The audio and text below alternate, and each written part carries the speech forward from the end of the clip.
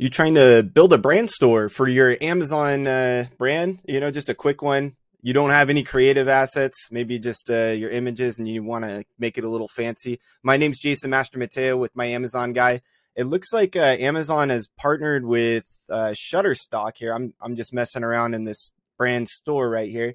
And when I go to choose from creative assets here on just one of my logos or whatever, there's this new stock assets button here, and you can search for images. Well, there's elephants there, so let's just put elephant, see what comes up. And it looks like it's powered by Shutterstock, and you can click one of these images, and it says here royalty free, and it says that the watermark won't appear in the final image. So, okay, let's just pick this one here, this one, the elephants, and click apply. And it says it adds selected assets here.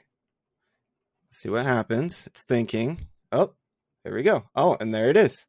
So, not sure how useful this is, but if you're in a pinch and you need an image, it's there. I checked A+ content, and I did not see any stock photos there, but I'm assuming if we've added this to our assets, it might go over, but I didn't see it on the test image either. So looks like this is just for brand stores right now. My name's Jason Master Mateo, and this is another quick tip.